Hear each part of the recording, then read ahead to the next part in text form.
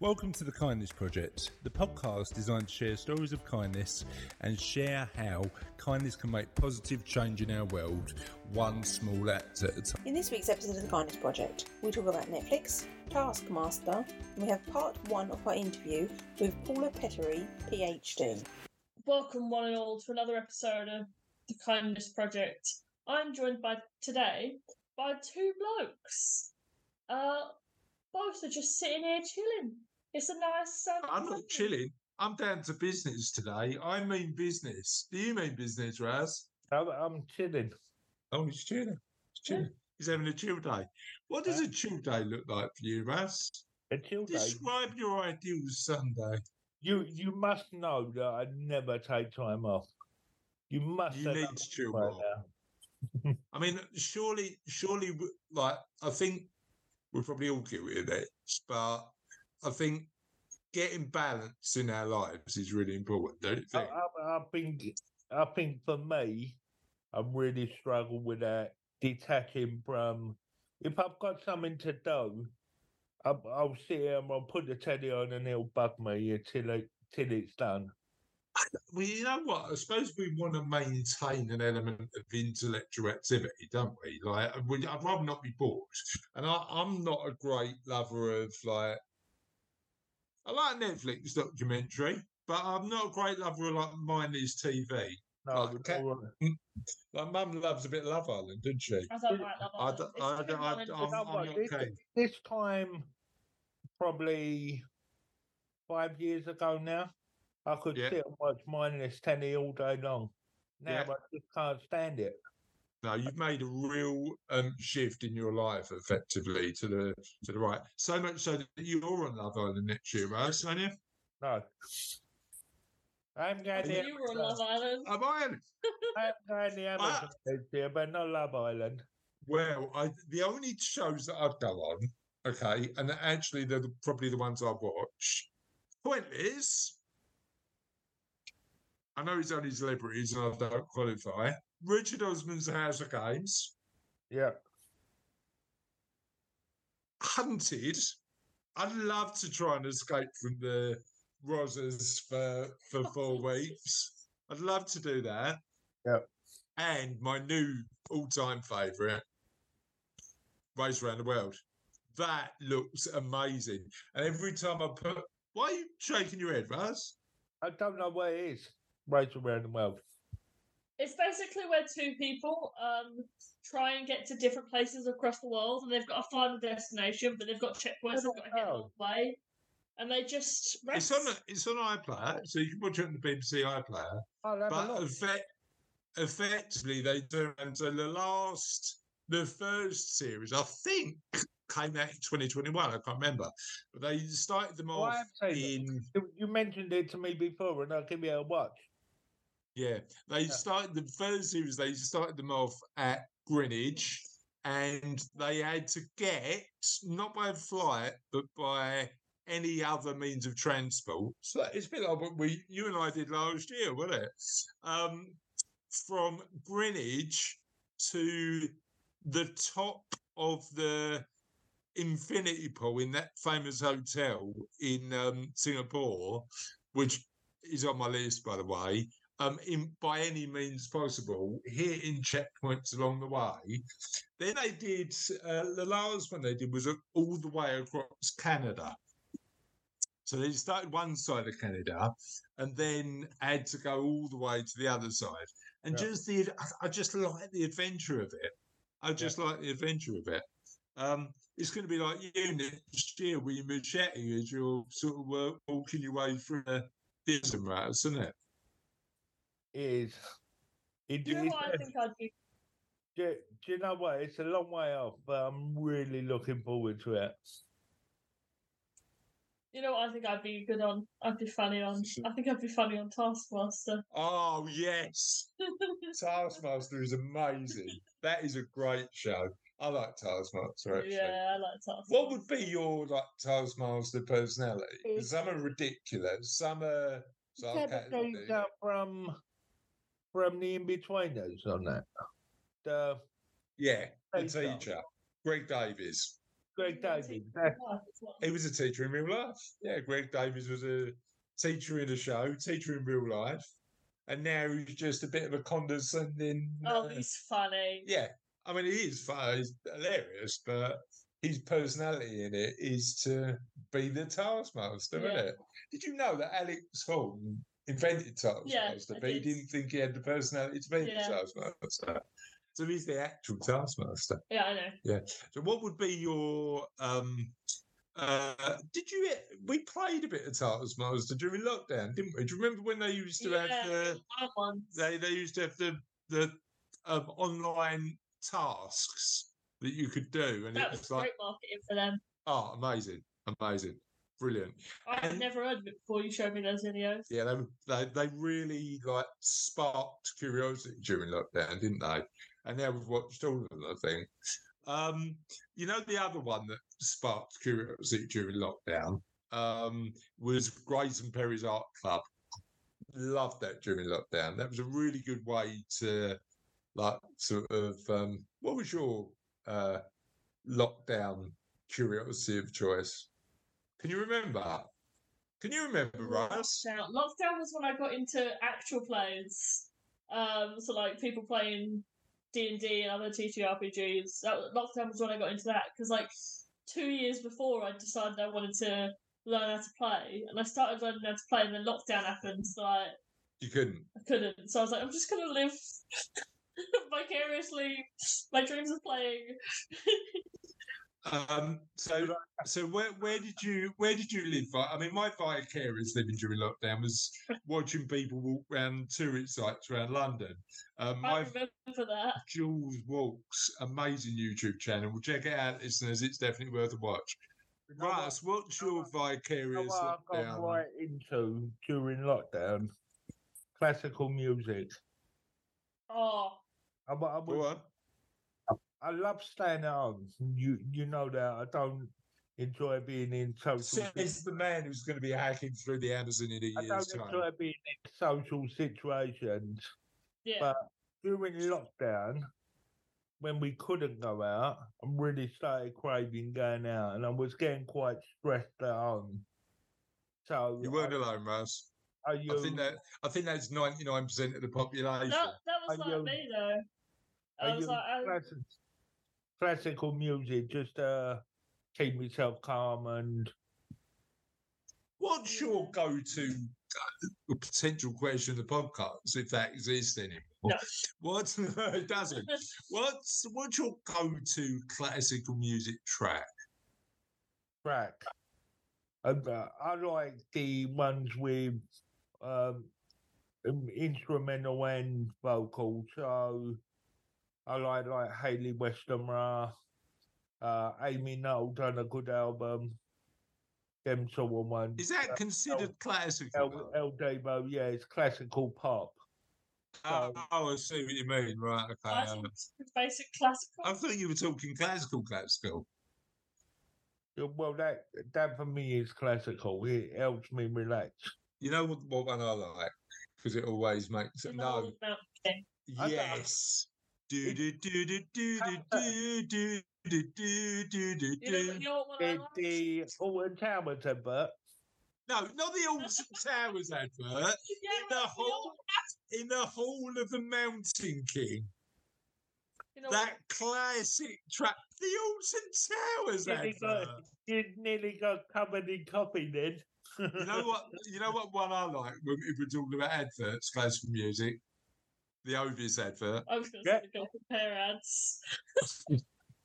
Go Compare. You know what I like? Classical music wise, not ad wise. Rage Over a Lost Penny. It's just. I don't think I've ever heard that. Oh no! It perfectly encapsulates the feeling of its title. Radio for a Lost Penny. Rage Over a Lost Penny. Rage Over a Lost Penny.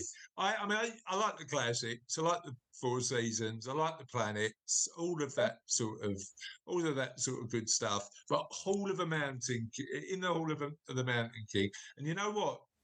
That's nostalgic for me.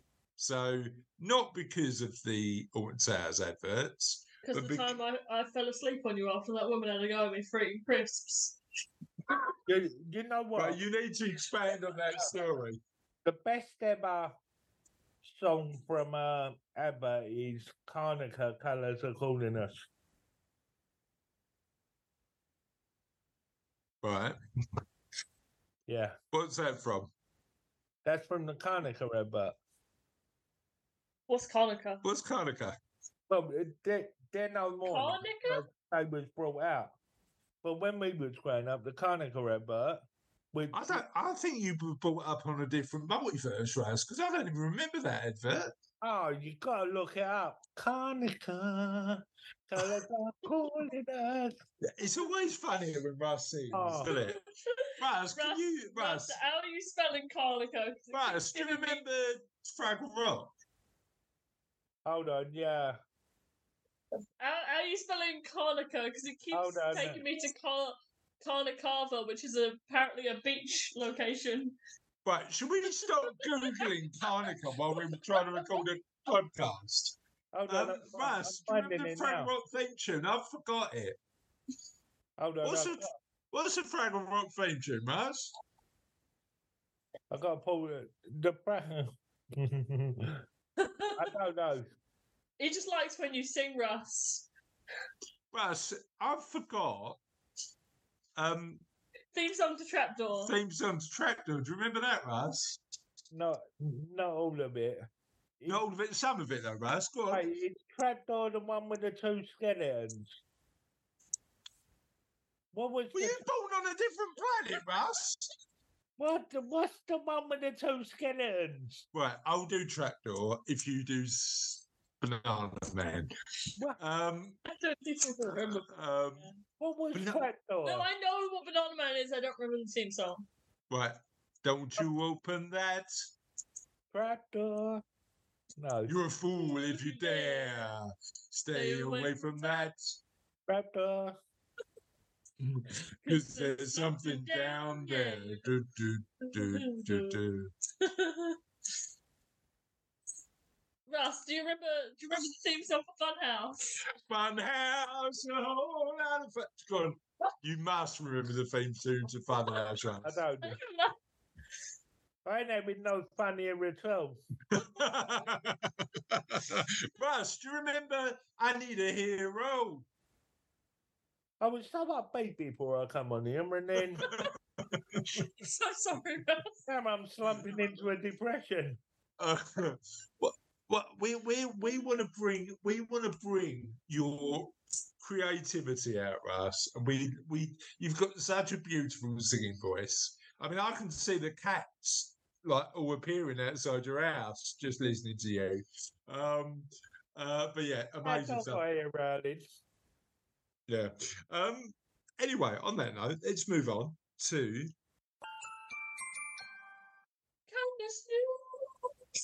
Russ. Do you know how the Kindness News theme tune goes? Kindness News. Perfect. Yep. And on that note, we've got a Kindness News kids edition. A special birthday for a little girl in Hatboro who has a variety of medical complications. But mother's love has no boundaries, and it turns out that people you don't know can also be loving and filled with kindness. This story is about a unique little girl called Aria Zanoli. Zanoli has received hundreds and maybe thousands of cards and gifts from strangers. It's heartwarming and really, really amazing. Aria has been struggling with a lot of serious medical problems, and her mum wanted to do something special. So she posted on Facebook and Nextdoor asking for some birthday cards. It's kept on steamrolling, Jaskell said. I'm crying in the post office when I'm receiving thousands of cards. There were some hand-drawn pictures, a few gifts, and piles of cards. The kindness of strangers made a special birthday for that 6-year-old with some serious medical conditions. Jaskell said Ari has never had a traditional birthday because she's been too sick. Then she lost her hearing, developed kidney disease, a growth hormone deficiency, and now has a brain malformation. She's luckily completely unfazed by it, but all of these diagnoses kept unfolding, so that's all she's known. She's never known a normal, happy, healthy kid life. Katie says Aria's resilience has helped her stay strong. You mum up, and then you suck it up and deal with it in private. You cry and scream and do what you need to. I've never heard that phrase before. Mum up. I quite like that, because you think about the amount of stuff that mums have to deal with specifically. Not knowing the future, making this sixth birthday special was important for Katie, but it wouldn't have been what it was without the kindness of strangers playing such a big part. I feel like there's a small glimmer of hope that it's not so bad. Aria ended up having a chocolate ice cream cake, and Kate said she had a great day playing with her sisters, family, and friends. I love that. And you know what? I think if you give people the opportunity, they show how kind they can be. Yeah. And that is what I love. Second news article is about a dog called Rex. Exmouth dog dad's heartfelt beach ball tribute sparks community kindness. Paul Prince left behind on the heart of a grieving dog dad in Exmouth promoted an emotional beach ball tribute to his beloved pet. Lumps formed in the throats of strangers and tears were quietly wiped away when beachgoers and dog walkers stopped in their tracks, spotting a lone box of tennis balls left on the wall overlooking the sea, in memory of Labrador Rex, the goodest of good boys. This might be a bit sad. Owner Jason Doone this week left Rex's tennis balls for other dogs to enjoy, explaining the gift was his way of having a last walk with his best friend who died earlier this month. He said, it was a way of having one last beach day with my once-in-a-lifetime dog who literally changed our lives in the better in so many ways.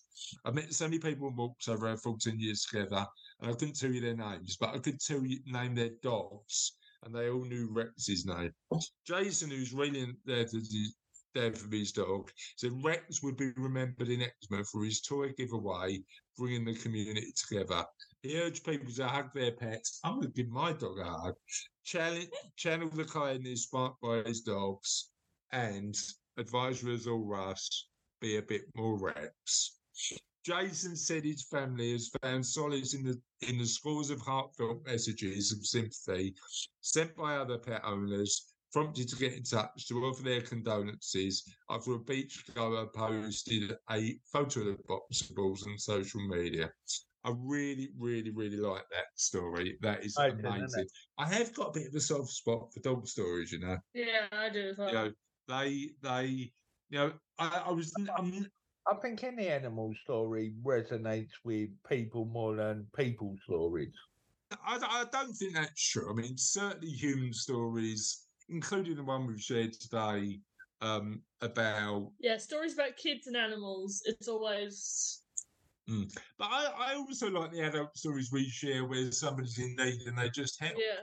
I mean, ultimately, that's a story about the dog, but that's a story about a human helping other humans and coping with grief in that way. You know, and again, I was talking about this yesterday, funny enough, using kindness to others to make sure that you're coping with your own challenges in life, I think is an amazing thing to do. It's certainly one proven to be. I think that's great for a confidence boost, helping somebody else. Yeah, 100%. I also think you have a soft spot for stories about old people. Yeah, I am a big fan of old people, so Sorry, Rose, did you just say you're not a fan of old people? I'm going to gloss over that very quickly. Sorry, he didn't say it. I'm going to gloss over that very quickly, and highlight the fact that I saw Toy Story 4 for the first time last week. We'll talk about the next episode of the podcast. Had a little cry because it was very emotional. So it doesn't take me a lot to get really emotional. You managed to do that. What? Get quiet at the telly. I do it all the time. Pixar are the best storytellers of our generation, but so that's why. And they get me in the feels every single time. He can't listen to Married Life from Up. He can't. And on that note, let's move on to our interview of the week. We've got Paula Petry this week. Paula's an amazing lady, and interestingly, one of those people who has used kindness in her life after tragic events to bring communities together, support them, help them, and is a real inspiration when it comes to kindness. Should we listen to part one of the interview? Paula, thank you so much for coming on the Kindness Project podcast. How are you? I'm great. I'm really good today. Thank you. Good It's stuff. nice to be And I here. know, yeah, lovely to have you as a guest.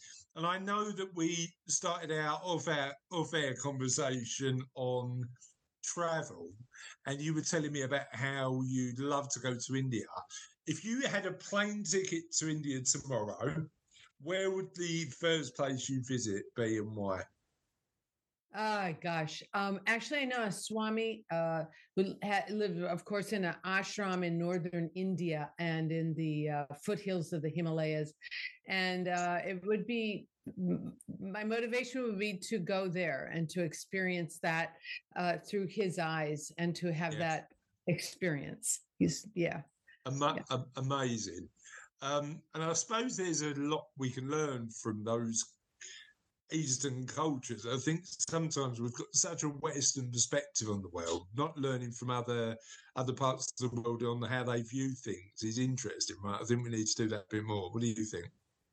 Oh, absolutely. I'm fascinated by the Eastern.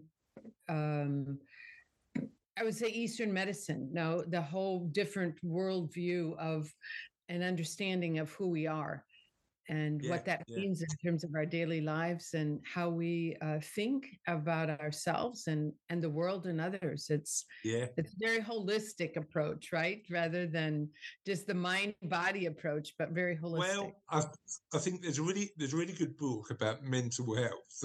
I was at the Hay Literary Festival, which is a big literary festival in Wales. It's in Hay on Wye in Wales, probably the UK's biggest literary festival. And there was a guy there I saw called Jonah Harry, Hari, and he wrote a book called Lost Horizons, talking about how we treat mental health. And what was interesting about it is the fact that, and I think this is probably indicative of a lot of Western philosophy, is we jump immediately towards prescribing medicines to solve a problem. Particularly, I mean, in the UK, it's probably quite pertinent. You know, if you go along and say, I'm suffering from depression, for example. Oh, absolutely. The first step is here's a pill. And actually, I think we need to probably be a bit more, as you say, holistic in our worldview to think about how we can, you know, not that I think the doctors are doing what they can with what they've got, but that was a really interesting book and a really interesting talk. It really sort of opened my mind to looking at things from different perspectives. No, absolutely. I mean, just the idea of kindness. And thank you for inviting me on a program about kindness. It's amazing. I love being that here and the impact of kindness on our mind, on our brain chemistry, right? Because we've known a lot now in neuroscience about brain chemistry and what creates those changes that are positive and those releases of that serotonin, for example, right? Or the oxytocin, where, you know, all the hugs that you get, you know, which is kindness is about connection and hugging and you get the good juju, you know, being created in your brain. So I think there's a whole different formula now for wellness that is there and available, and I love all efforts that get the message out to people. So it's really interesting. I spoke at an event because as I said to you before the interview, I'm doing a lot of speaking to promote the book at the minute. I spoke at this event last week. This guy came up to me and he said to me, so he said, I'm a retired police officer. So my outlook on life when I was a police officer, and I think his perspective on it was that this was just a sort of part of the job, was to be quite not unkind, but quite cynical about the behaviour of other people, because his job was to find criminals. So, and he said, once I retired, I was looking for something to do, and so he volunteers at the food bank. So effectively, for people who can't afford to feed their families, in the UK, we have these charities that set up that feed other families. And he said, I volunteered 3 days a week at the food bank. And what I've realised, Chris, is whereas previously I was cynical about people who came to food banks, now I realise they're just people struggling and need some help. But what he said, and he said it with a really interesting, I had a grin on his face. He said, but Chris, what I didn't realise was how much being kind helps me. And like, people will come and I will help them out and, you know, talk to them and like sort of make them like enjoy the experience. And they'll leave and go, look, thank you, Steve. That was a really good, like, thank you for taking the time to make me feel human again. Because often, I suppose it is like when you can't afford stuff, there's an element of loss of dignity that he brings back by treating them like humans. So he was telling me about that. But then the other thing he said to me was, they wander off, and under my breath, I go, no, thank you, because I get a lot out of the helping others, because of all of, as you say, all of those chemicals kick into the brain where you're doing something else. So yeah, I think, I always say kindness is, works in both ways. However, I'm not here to talk about my experiences talking about the book. I'm here to share your story. So, but those of our audience who don't know who you are, Paula, tell us a bit about you. Well, interesting, in terms of my roots, Chris, I actually have, from 4 generations ago, my ancestors came from the Yorkshire area of England. Okay. Yeah, and then I grew on the other side of my family from Germany, only 2 generations ago. I grew up in Northern Illinois. My adventurous spirit, I would say now looking back, led me to marry a man from Colombia, from South America. And our first child, Alex, was born with a significant disability. And that shaped my entire adult life. Everything has, until up to now, has been shaped around that in a very positive way. Of course, came with that a lot of strife, struggle, some suffering in that. But it shaped it in a very positive way. I founded Parent to Parent in Miami, when you talk about helping others. So that was parent organization still existing, helps 5,000 families every year, based out of Miami, Florida, but helps beyond that as well. But parents who have a child with a disability. And the whole idea of actually Bandura's work on if you can do it, I can do it.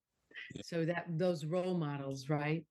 And just offering that kindness to people who are in despair. So I really moved through my grief unknowingly by finding all of these incredible, what became our first board of directors. And they became these huge movers and shakers in Miami and elsewhere around disability. And so how did parents... Yeah. We'll talk a bit about what you're doing there, but I'm really interested about Parent to Parent Miami. So, how did that start, and what was the motivation for you starting that organisation? Whoa! Like I already have like tears welling up, right? Such a powerful time in my life. But Alex was born in the DR. We knew we needed to leave. We landed in Miami, and it's just, I feel that there's destiny moments, right? That just, so I had opportunities just came my way. And I really think it came from the Joseph Campbell quote to say that when we give up the life we planned, we get to live the life we were given. So my planned life of marrying this adventurous man, traveling all over the world, living in some castle, something like that, right? So as I gave that up and take on the real responsibilities of the life I was given, the doors just flew open. And that Right. is that, right? I know you've experienced that. So someone came to Miami and I was invited to attend this meeting, and it was people interested in a parent support group. My daughter Alex was only a year and a half. I said, okay, I'll go. There are 50 people divided up into parents and then providers over in this room. And as you know, because you've done community work, what started out as 50, before too long, it became 3 people. And then a year and a half later, it was the last person. There was 2 of us, and she's moving, and she brings me the files to my house. By the way, Paula, it's on you. And she goes, and we were based in an agency, and she goes, and don't even base it in the agency because they pretend to care about it more than they really do. Right. It's going to need the fire in the belly, and so I'm a Leo. If people love, astrology thing, I have the You know what? fire in the belly. I'm not a big believer in astrology, but I am a Leo. So when was your? I'm the 17th of August. That's when. Oh, I'm beloved. Yeah. So Yes. I don't know what that means, but but certainly I think the problem I've got, and I don't know if you share this, the problem I've got is I do like to drive stuff forward with a bit of passion. Do you know what I mean? I do. I don't know whether that's a summer baby thing. What do you think? I get the impression you're similar in that regard. Oh no, absolutely. And so yeah, so we're fire starters, and I like to start. My challenge is then after I've planted the seeds to stay with it, right?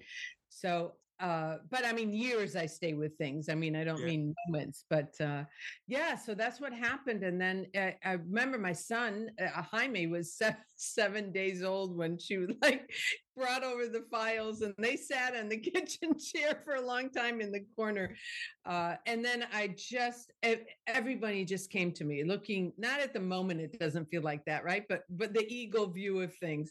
Yeah. And we started meeting. I trained parents to help other parents. Been invited then to be a spokesperson on the state level, national level. Legislation around the early intervention was on the docket in '92. I formed parents to go to the Capitol and take their children around in their strollers and walkers and pass out leaflets. So I ended up, it just opened another door into the University of Miami, and they invited me to apply to a position that kind of was formulated to help bring in that passion, that perspective of the family into a pediatric residence training residency. And then what was missing in perspective that you think? Yeah. Oh, so much judgment around disability. Oh my gosh. So I did one of the most beautiful things I did was matched pediatricians, residents with parents, and they went to the parents' homes and they saw the context of the child in the family environment. Yeah, and then I actually did research on it. They wrote up a 1-page summary, and then myself and another pediatrician, we faculty there at the medical school, we then summarized the research and published it and so forth, because what they said, it was a life-changing experience to be in the homes, and really spoke to the change in attitude and their judgment and assumption of the practitioners. Yes. Yeah, interesting. Yes. So what changed in their minds? What did they see that was where they got the insight? Help me understand a bit about that. Okay. Well, this one pediatrician resident comes to mind. He goes, this is his story real quick. He goes, I drove up, it was a very large house, And so I assumed that there had been a medical lawsuit. And the woman coming to the door was of color, and I assumed that she was the maid. Then I walk in. These were his all assumptions, and then I see the child on the floor, and he looked very normal in quotes. And I assumed the child with a disability was hidden away somewhere else in the house. Literally, he wrote that up in his paper, and I got to speak to him about it. And it was just a classic, right? So it was there was no lawsuit. The parents were two prominent lawyers in Miami. The person answering the door was the mother, and the child in the kitchen was the child, but with a hidden disability that was very significant from being born premature. So those were some of the examples, but is heart opening. So that was my role at the medical school, was to bring in the necessity to work to bring families on board with them, right? To be a family-centered focus, to really listen, and then open up the heart, where you listen from the heart without lose your role. It's interesting. Do you think you can lose that as a medical professional sometimes because of just and even so, what do we do? I mean, I know this is a really big question, Paul. What do we do to change the way that? How do we make in Western cultures medicine more people focused?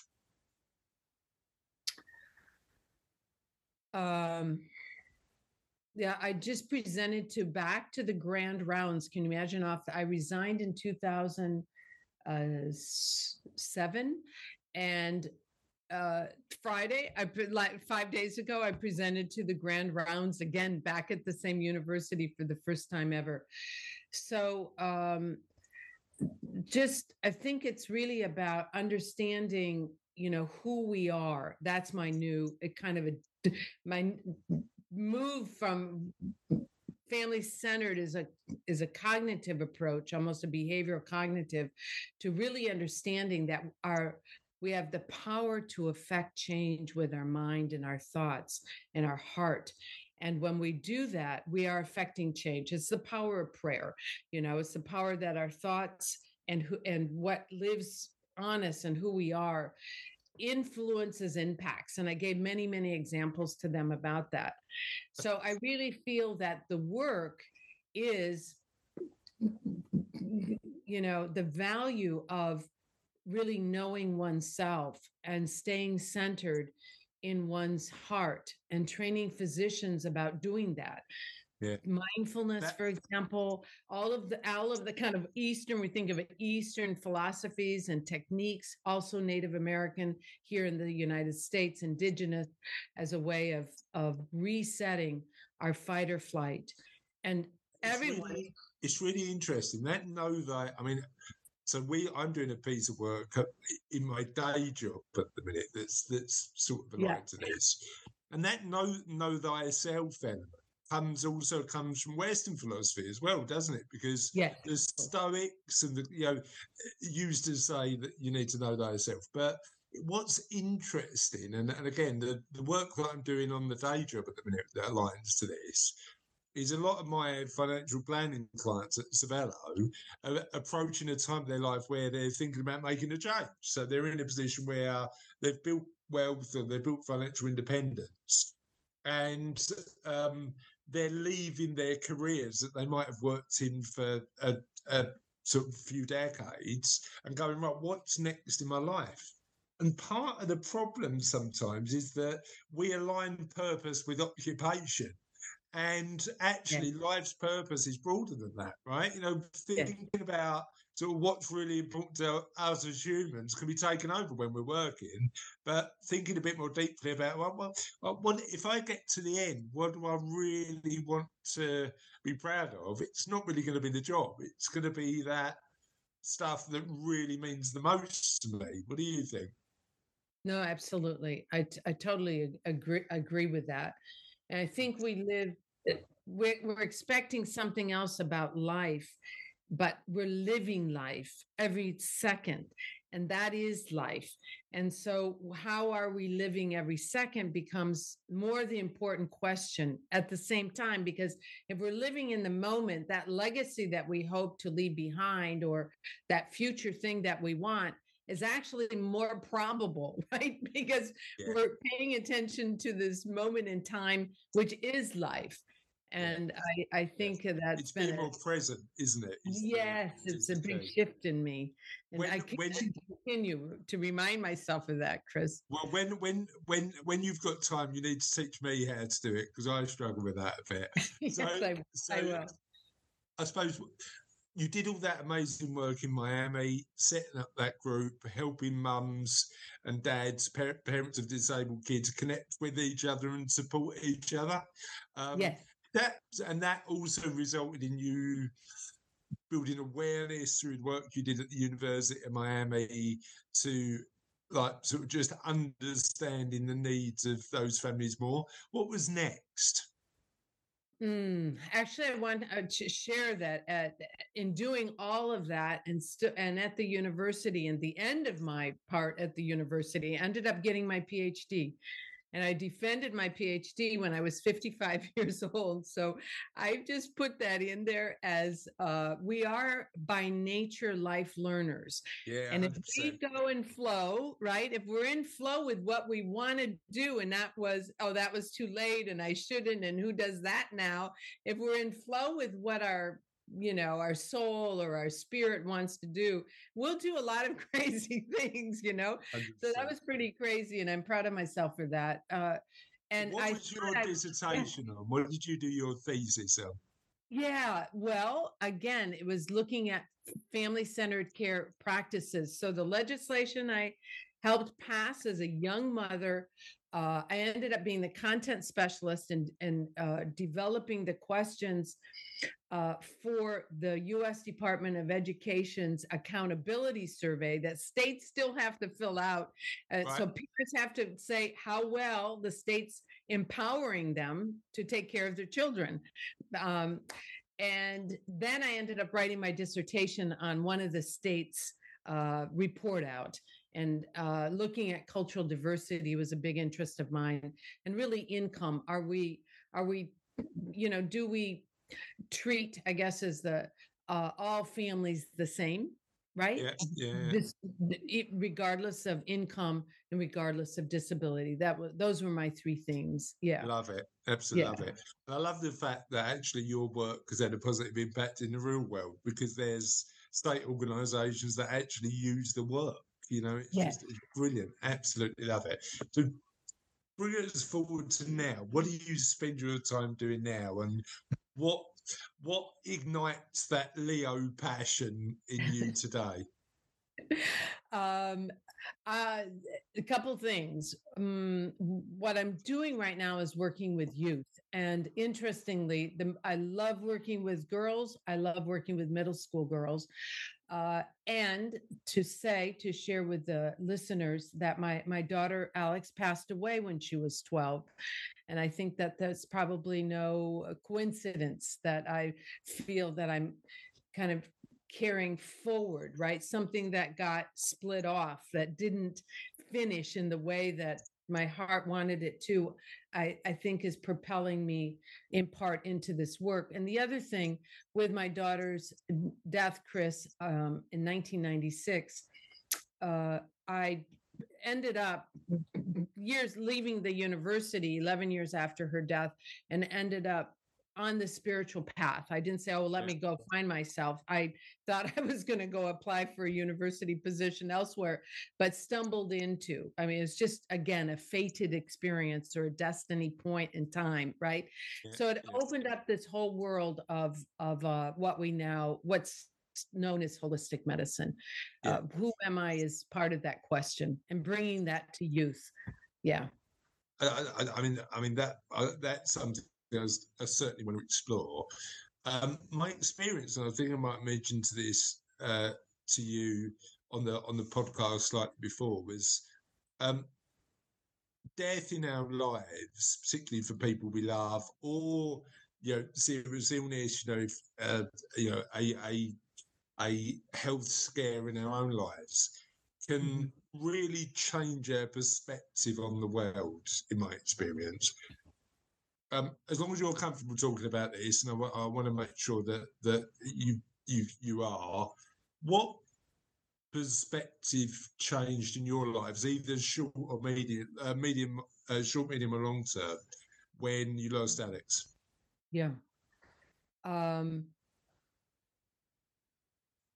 Short term, I really lived in grief quite a long time, and had subsequent losses. So it was a tremendous impact that I made a almost conscious choice, I would say, that I either, because of the way that Alex died, she died at home. She died unexpected.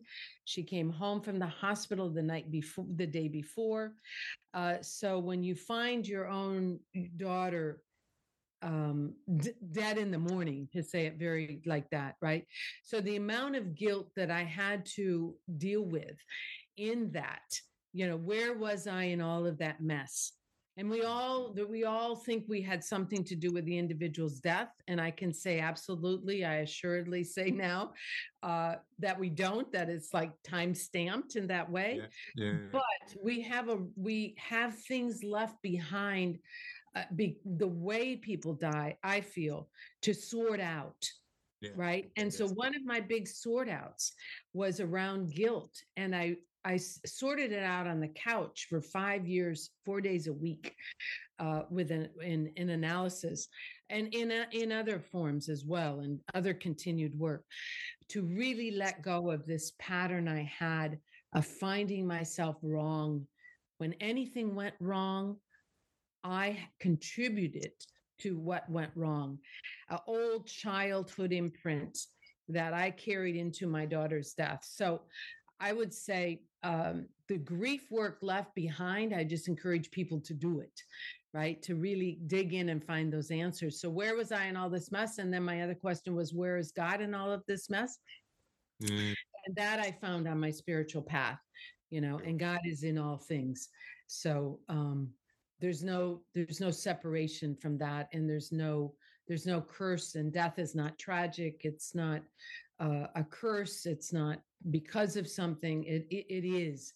And I come to that from really kind of delving into and living that to the degree possible, that indigenous perspective of that we are of the earth and those cycles, right, of life. And I think grief is one of those, regardless of what you believe spiritually, grief is certainly one of those cycles that we've got to go through, right? It's yes, just like, there's no avoiding it. There's no getting away from it. We have to grieve, and yes, I think it's an interesting one, because I think about when I lost my mum in 2019, and I still think I'm going through that grief process. Because I don't want to use this as a counselling session, Paula, so I won't. But certainly, I say to Cassie quite a lot. I'm getting emotional now. There's two of us getting involved in the emotion. I say to Cassie quite a lot. I wished, and I know I can't do anything about it, but I wished I would have spent the limited time I knew we had, like before 2019, just doing things different. Funny enough, you talk about Greece. We were meant to actually go to where was it, Cass? My mum always wanted to go to Cyprus before Greece, before she got ill. And we booked, before we knew she was ill, we booked a holiday to Cyprus and paid for my mum to go. Sorry, that's my dog. Apologies, I'm podcasting from home today. She didn't get to go, and she said to me, can you take some of my ashes? And there's a beautiful place in Cyprus called Aphrodite's birthplace, which is like a rock, and I think about that and go, we missed the opportunity to spend the time with her, but hopefully we pay tribute by, doing her wishes at the end. It's interesting. So I think you need to grieve, and I agree with you. I think the process of grief takes time, right? It just you need to go through it. But yeah, so talk to me. I suppose one of the things that I'm interested in is the book you wrote about your experience going through Alex's death and what you learned from it. And I suppose I've got two questions on that. Yeah. Firstly, I'd love to know about the book, and I'd love for you to share with our audience a little bit about the book. But also, number two is my experience. Funny enough, so that was Paula's first part of Paula's story. Next week, we're going to have the second part. Without further ado, Tis the end of another podcast. The end, never truly the end, because the end is always the beginning of something entirely new. Joke of the week. go on then. Did you hear about the new restaurant called Karma? No, I haven't had a new restaurant called Karma. There's no menu. You just get what you deserve. But that was good. That was actually good. I really like that. I went back to the Reader's Digest. Thank you, Reader's Digest. Thank you, Reader's Digest. Supplying the jokes. And on that note, it's the end of another podcast. We will see you, my friends, on the Kindness Project very soon. Bye. Bye.